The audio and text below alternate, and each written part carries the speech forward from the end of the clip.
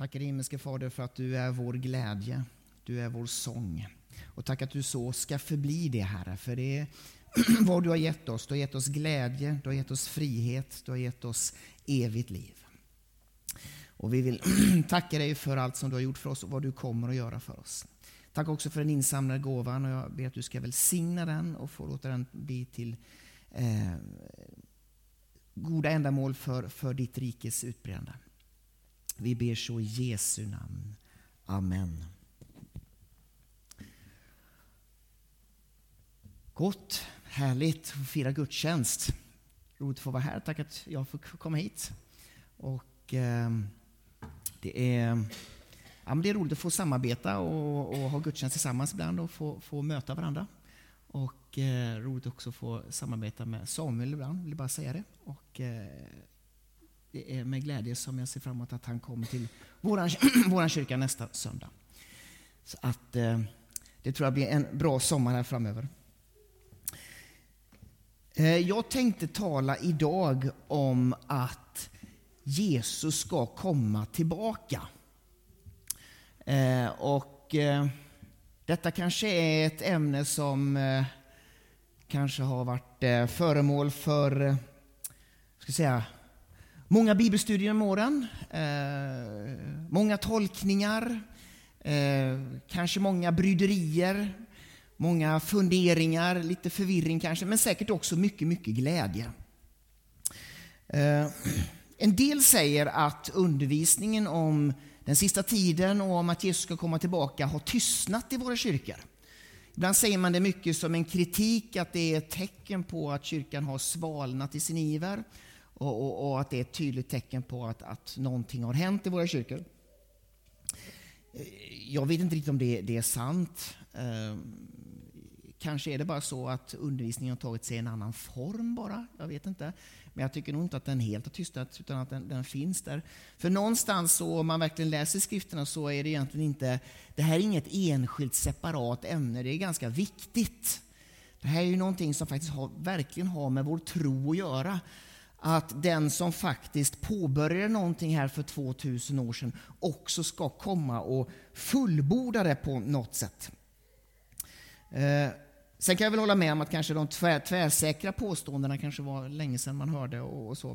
Men jag skulle vilja idag på något sätt, och jag hoppas att liksom den här bilden får bara ge ett uttryck för det, att undervisningen om Jesu återkomst behöver inte alls vara svåråtkomlig eller på något sätt svårt att greppa, utan det är faktiskt någonting som vi kan leva med och som faktiskt kan bli en källa till glädje och till kraft.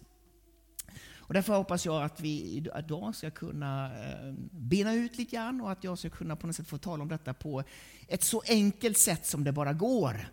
Så att idag ska vi alltså tala om eskatologi for dummies. Eskatologi betyder läran om den sista tiden. Och här är ju Jesu återkomst ett kapitel, kan man säga, det viktigaste kapitlet. Så jag hoppas att du ska känna att det här behöver inte vara så svårt som man kanske kan tro. Och man behöver heller inte göra det för svårt. Ska jag försöka använda den här. Jag vet inte. Men vi ska titta på en bibeltext till att börja med. Ifrån Kolosserbrevet 3, 1-4. Står så här. Om ni alltså har uppstått med Kristus, sträva då efter det som finns där uppe, där Kristus sitter på Guds högra sida. Tänk på det som finns där uppe, inte på det som finns på jorden. Ni har ju dött och ni lever ett osynligt liv tillsammans med Kristus hos Gud. Men när Kristus träder fram, han som är ert liv, då ska också ni träda fram i härlighet tillsammans med honom. Alltså vad är det Paulus säger här? Jo, han försöker påminna de troende om vad Gud har gjort för dem. Han säger, om ni har uppstått med Kristus, så sträva efter det som finns där uppe. Och han säger också från vers 3 också där, ni har ju dött och lever ett osynligt liv med honom. Här finns två nyckelbegrepp, död och uppståndelse. Ingen uppståndelse om du inte också har dött. Så det är frälsningen han talar om där. Och det här har Kristus gjort för er. Så låt då ert liv formas efter honom. Tänk på det som finns där uppe, det som hör till honom. Låt era liv, era tankar, det ni har, få upptas utav det som innebär att ni blir mer lika honom. Därför att ni lever ett osynligt liv tillsammans med honom. Alltså det liv ni lever, ni ser inte alla löftena. Ni ser inte allt som Guds ord talar om än. Men det kommer en dag när Kristus träder fram. Så ska också ni bli som honom. Alltså vi är inte riktigt färdiga än. Så det här med att vi ska liksom tänka och leva liksom efter det som finns där uppe, det är inte bara ett evigt kretslopp liksom, som vi ska leva dag ut och dag in. Och en dag ska vi sen bara komma till himlen och så ska vi leva med honom där uppe. Det är ju jättebra om vi får komma till honom i himlen. Jag säger inte det är inget fel. Men alltså någonstans är det som Jesus har gjort så mycket större än så, än att vi bara ska försvinna upp till himlen. Någonstans så ska han också liksom visa sig fullt ut för hela den här världen. Någonstans ska det bli känt till slut att han har vunnit en evig seger och att han ensam är Gud. Så det handlar om mer än bara en själslig, andlig räddning. Det handlar också om att hela den här skapelsen på något sätt en dag ska liksom bli varse om att han är kung. Och Paulus han uttrycker det i Romarbrevet att det handlar inte bara om människans räddning. Det handlar inte bara om människans relation till Gud, utan det handlar om hela den här världen. Som man säger i Romarbrevets 8 kapitel så här. Jag menar att våra lidanden i denna tid ingenting betyder mot den härlighet som ska uppenbaras och bli vår. Ty skapelsen väntar otåligt på att Guds söner ska uppenbaras. Allt skapat har lagts under tomhetens välde, inte av egen vilja utan på grund av honom som vållade det. Men med hopp om att också skapelsen ska befrias ur sitt slaveri under förgängelsen och nå den frihet som Guds barn får när de förhärligas. Alltså Paulus säger på något sätt att allting längtar efter frihet. Och ända sedan syndafallet, som vi kallar det, i tidernas begynnelse, när människan gick bort ifrån Gud, så hände någonting. Inte bara med människan, utan hände någonting med hela världen. Hela världen, hela skapelsen, naturen, jorden lades i ett slaveri under synden. Men även naturen längtar efter att också, precis som människan, får bli fri. Och han säger här liksom att den frihet som Guds barn får, den längtar naturen och skapelsen efter. Och då tänker jag, vad är då inte naturligare också att den Jesus som har dött och uppstått för oss också ska komma att befria den här världen. Så någonting så kommer det som Jesus har gjort också en dag att bli globalt, bli stort och synligt för alla. Sen handlar det också om en sak till, och det handlar också om att ondskan ska få ett slut. Som det står i Filipperbrevet 2, 9-11.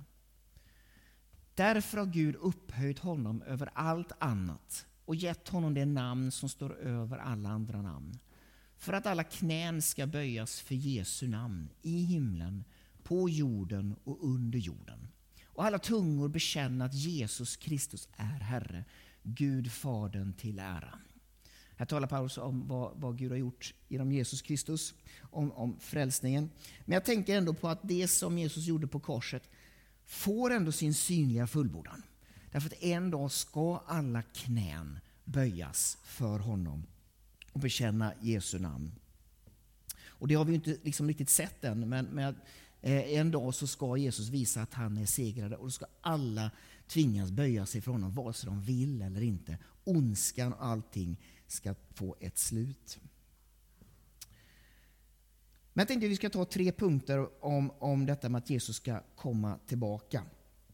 För det första skulle jag vilja säga så här: han kommer tillbaka.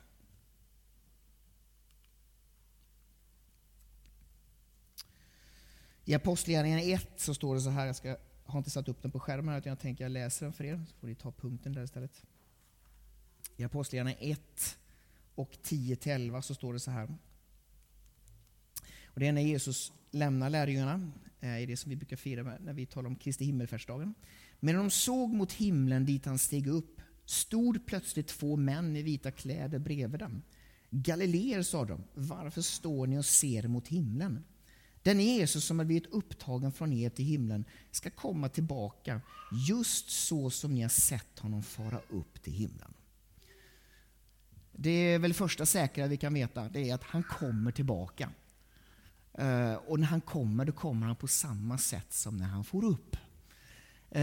Det gick tydligen fort här för lärjungarna att få veta det. Jesus har knappt lämnat dem. Det är liksom på något sätt, han gick ut genom en dörr och svängde dörren tillbaka, så kommer budskapet, han ska komma tillbaka.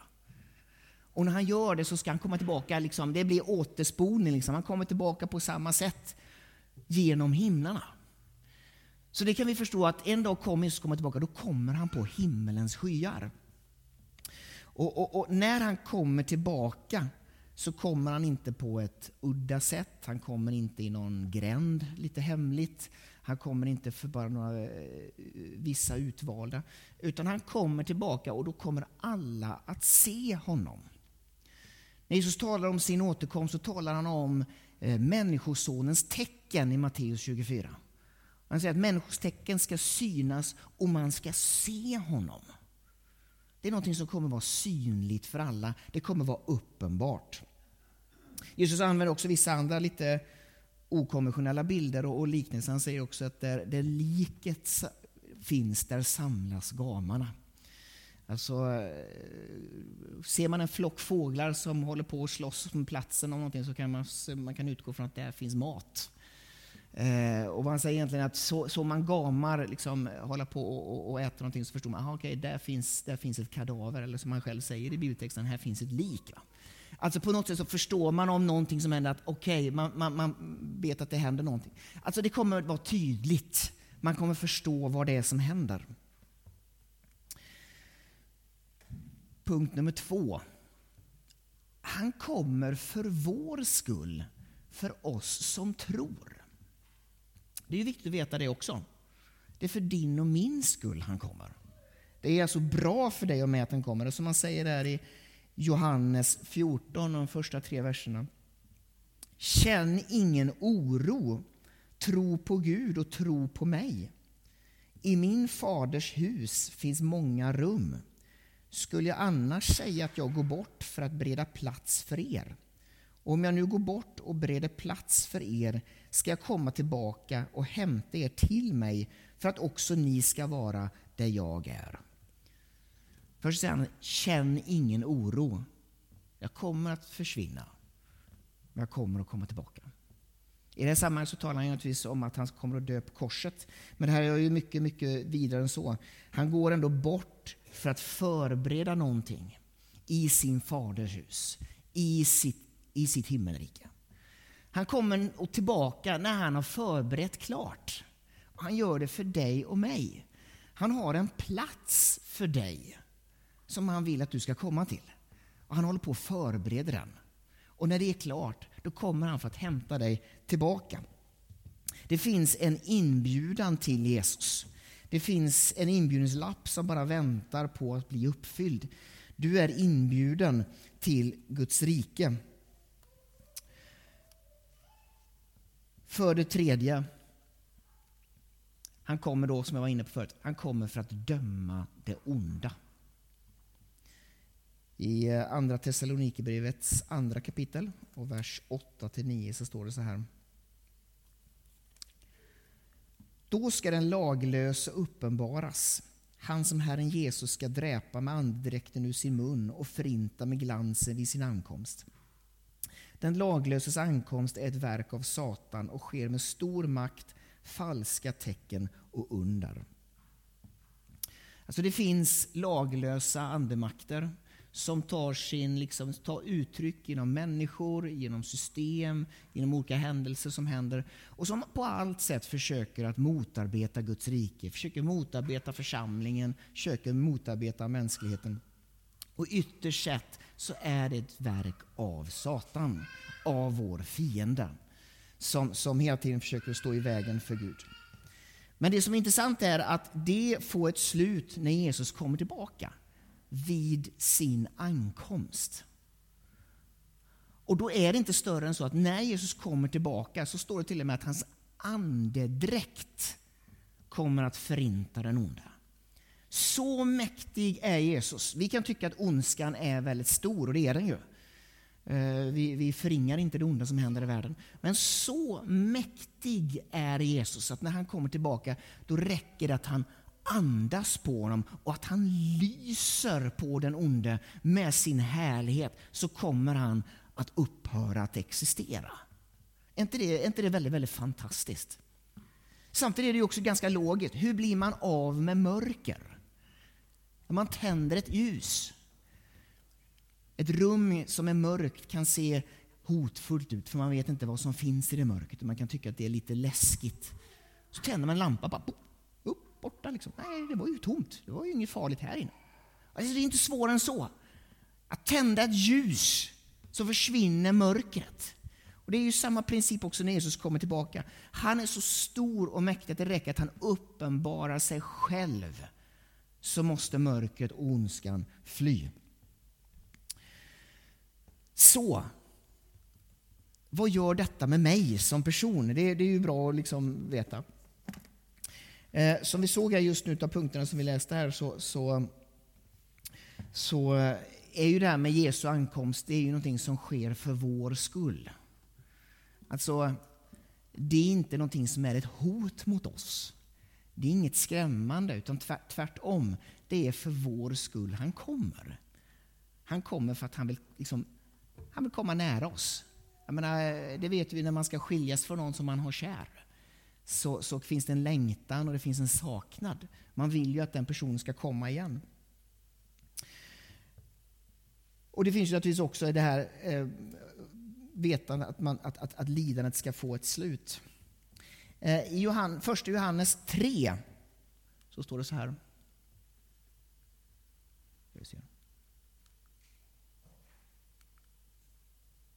Försvann det?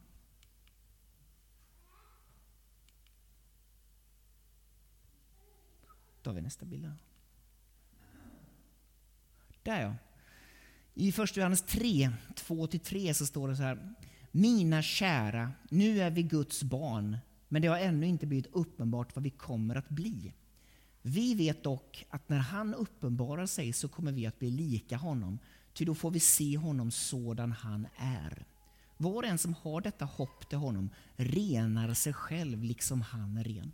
Johannes är inne på samma spår som Paulus, att det vi lever i nu ser vi inte allting, men en dag så ska det bli uppenbart vilka vi är. Alltså någonstans har man inte riktigt sett sin fulla identitet, utan det kommer bli uppenbart när han kommer tillbaka. Men han säger faktiskt att var och en som har detta hoppet renar sig själv. Alltså någonstans så är det ändå så att en längtan gör någonting med oss. Det gör ändå att vi inrättar våra liv så att vi kan möta honom på bästa sätt. Att längta är att förbereda sig. Därför att någonting gott väntar. Bibeln talar också om den sista tiden och Jesu återkomst som ett bröllop. Jag menar, bröllop, vad gör man då? Då klär man ju upp sig, då gör man sig fin, då ser man ju fram emot att gå på fest. Och skulle man vara en av bruden eller brudgummen, alltså en av huvudpersonerna, då gör man ju sig verkligen fin. Alltså det är ju någonting som på något sätt som vi längtar till. Och jag tänker att på samma sätt som vi längtar eller ser fram emot ett bröllop eller en stor fest, så ska vi längta efter att Jesus kommer tillbaka, för det kommer att bli världens fest. Och jag menar, du och jag, vi kan förbereda oss och vi kan skapa förutsättningar för att vara förberedda till Jesus kommer tillbaka. Men vi blir aldrig fullkomliga, vi blir aldrig perfekta. Det sker inte förrän Jesus kommer tillbaka.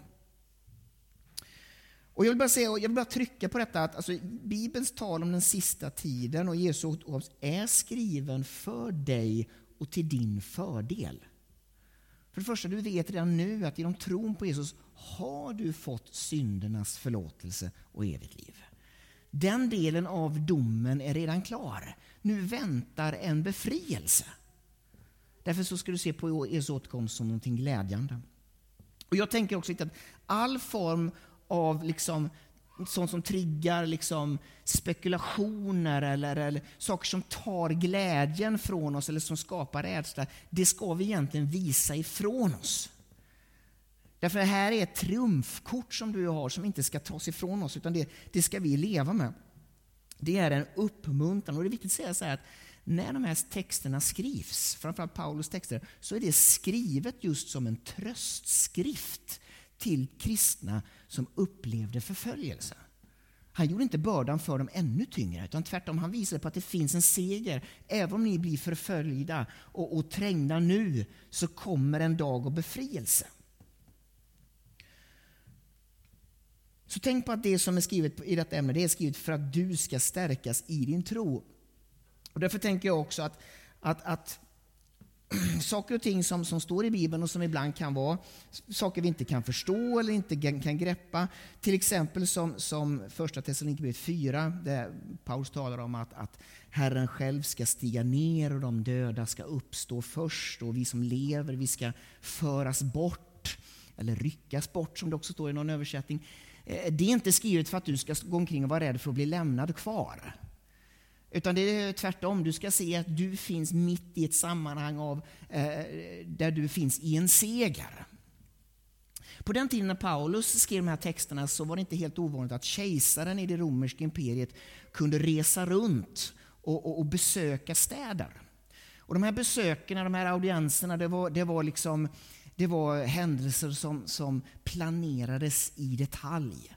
Därför att ska kejsaren komma, wow, liksom, då måste vi ju ställa till med fest i stan och vi måste förbereda och vi måste se till att allting liksom är fixt och färdigt och folk engagerade sig. Och när väl kejsaren kom med sitt stora tåg, då gick man ut ur staden och så mötte man honom och sen gick man i någon slags tåg in i staden och så var det fest. Och Paulus använder liksom samma bild här. Att den fest ni ser för kejsaren som sker i våra städer, vilken fest sker det då inte när Jesus kommer tillbaka? Då ska vi möta honom på skyarna. Och så ska vi följa med honom ner. Och så ska vi få vara med på världens fest när han utbreder sitt rike. När ondskan förgås och en ny himmel och en ny jord tar vid. Du ska gå med i det här segertåget. Och det får du längta efter. Och under den tiden vi lever här så får vi leva till hans ära helt enkelt. Och liksom göra det bästa vi kan.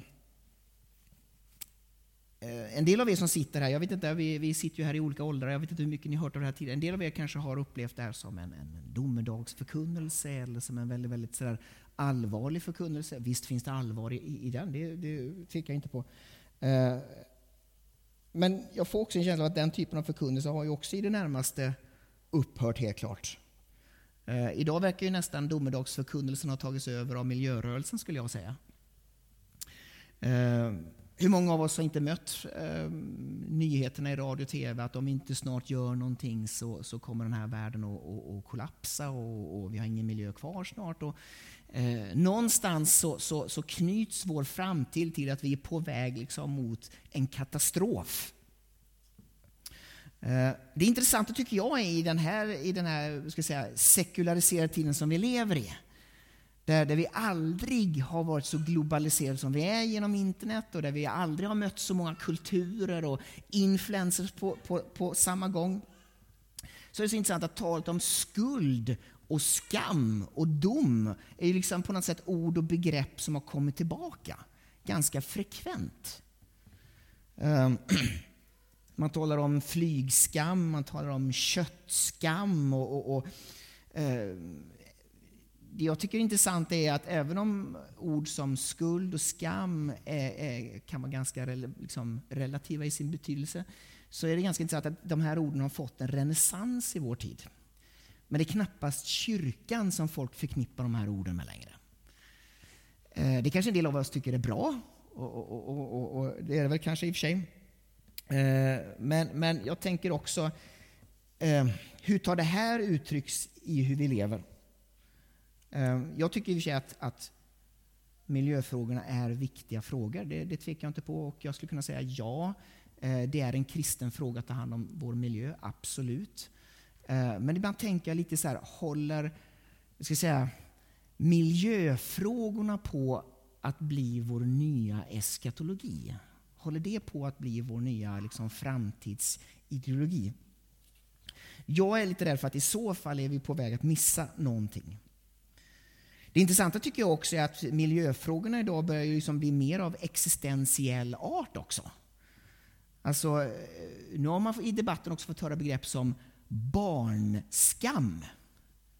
Nu ska man ha liksom på pälsen för att man bildar familj också. Nu är man närmast en skurk om man är en far eller en mor.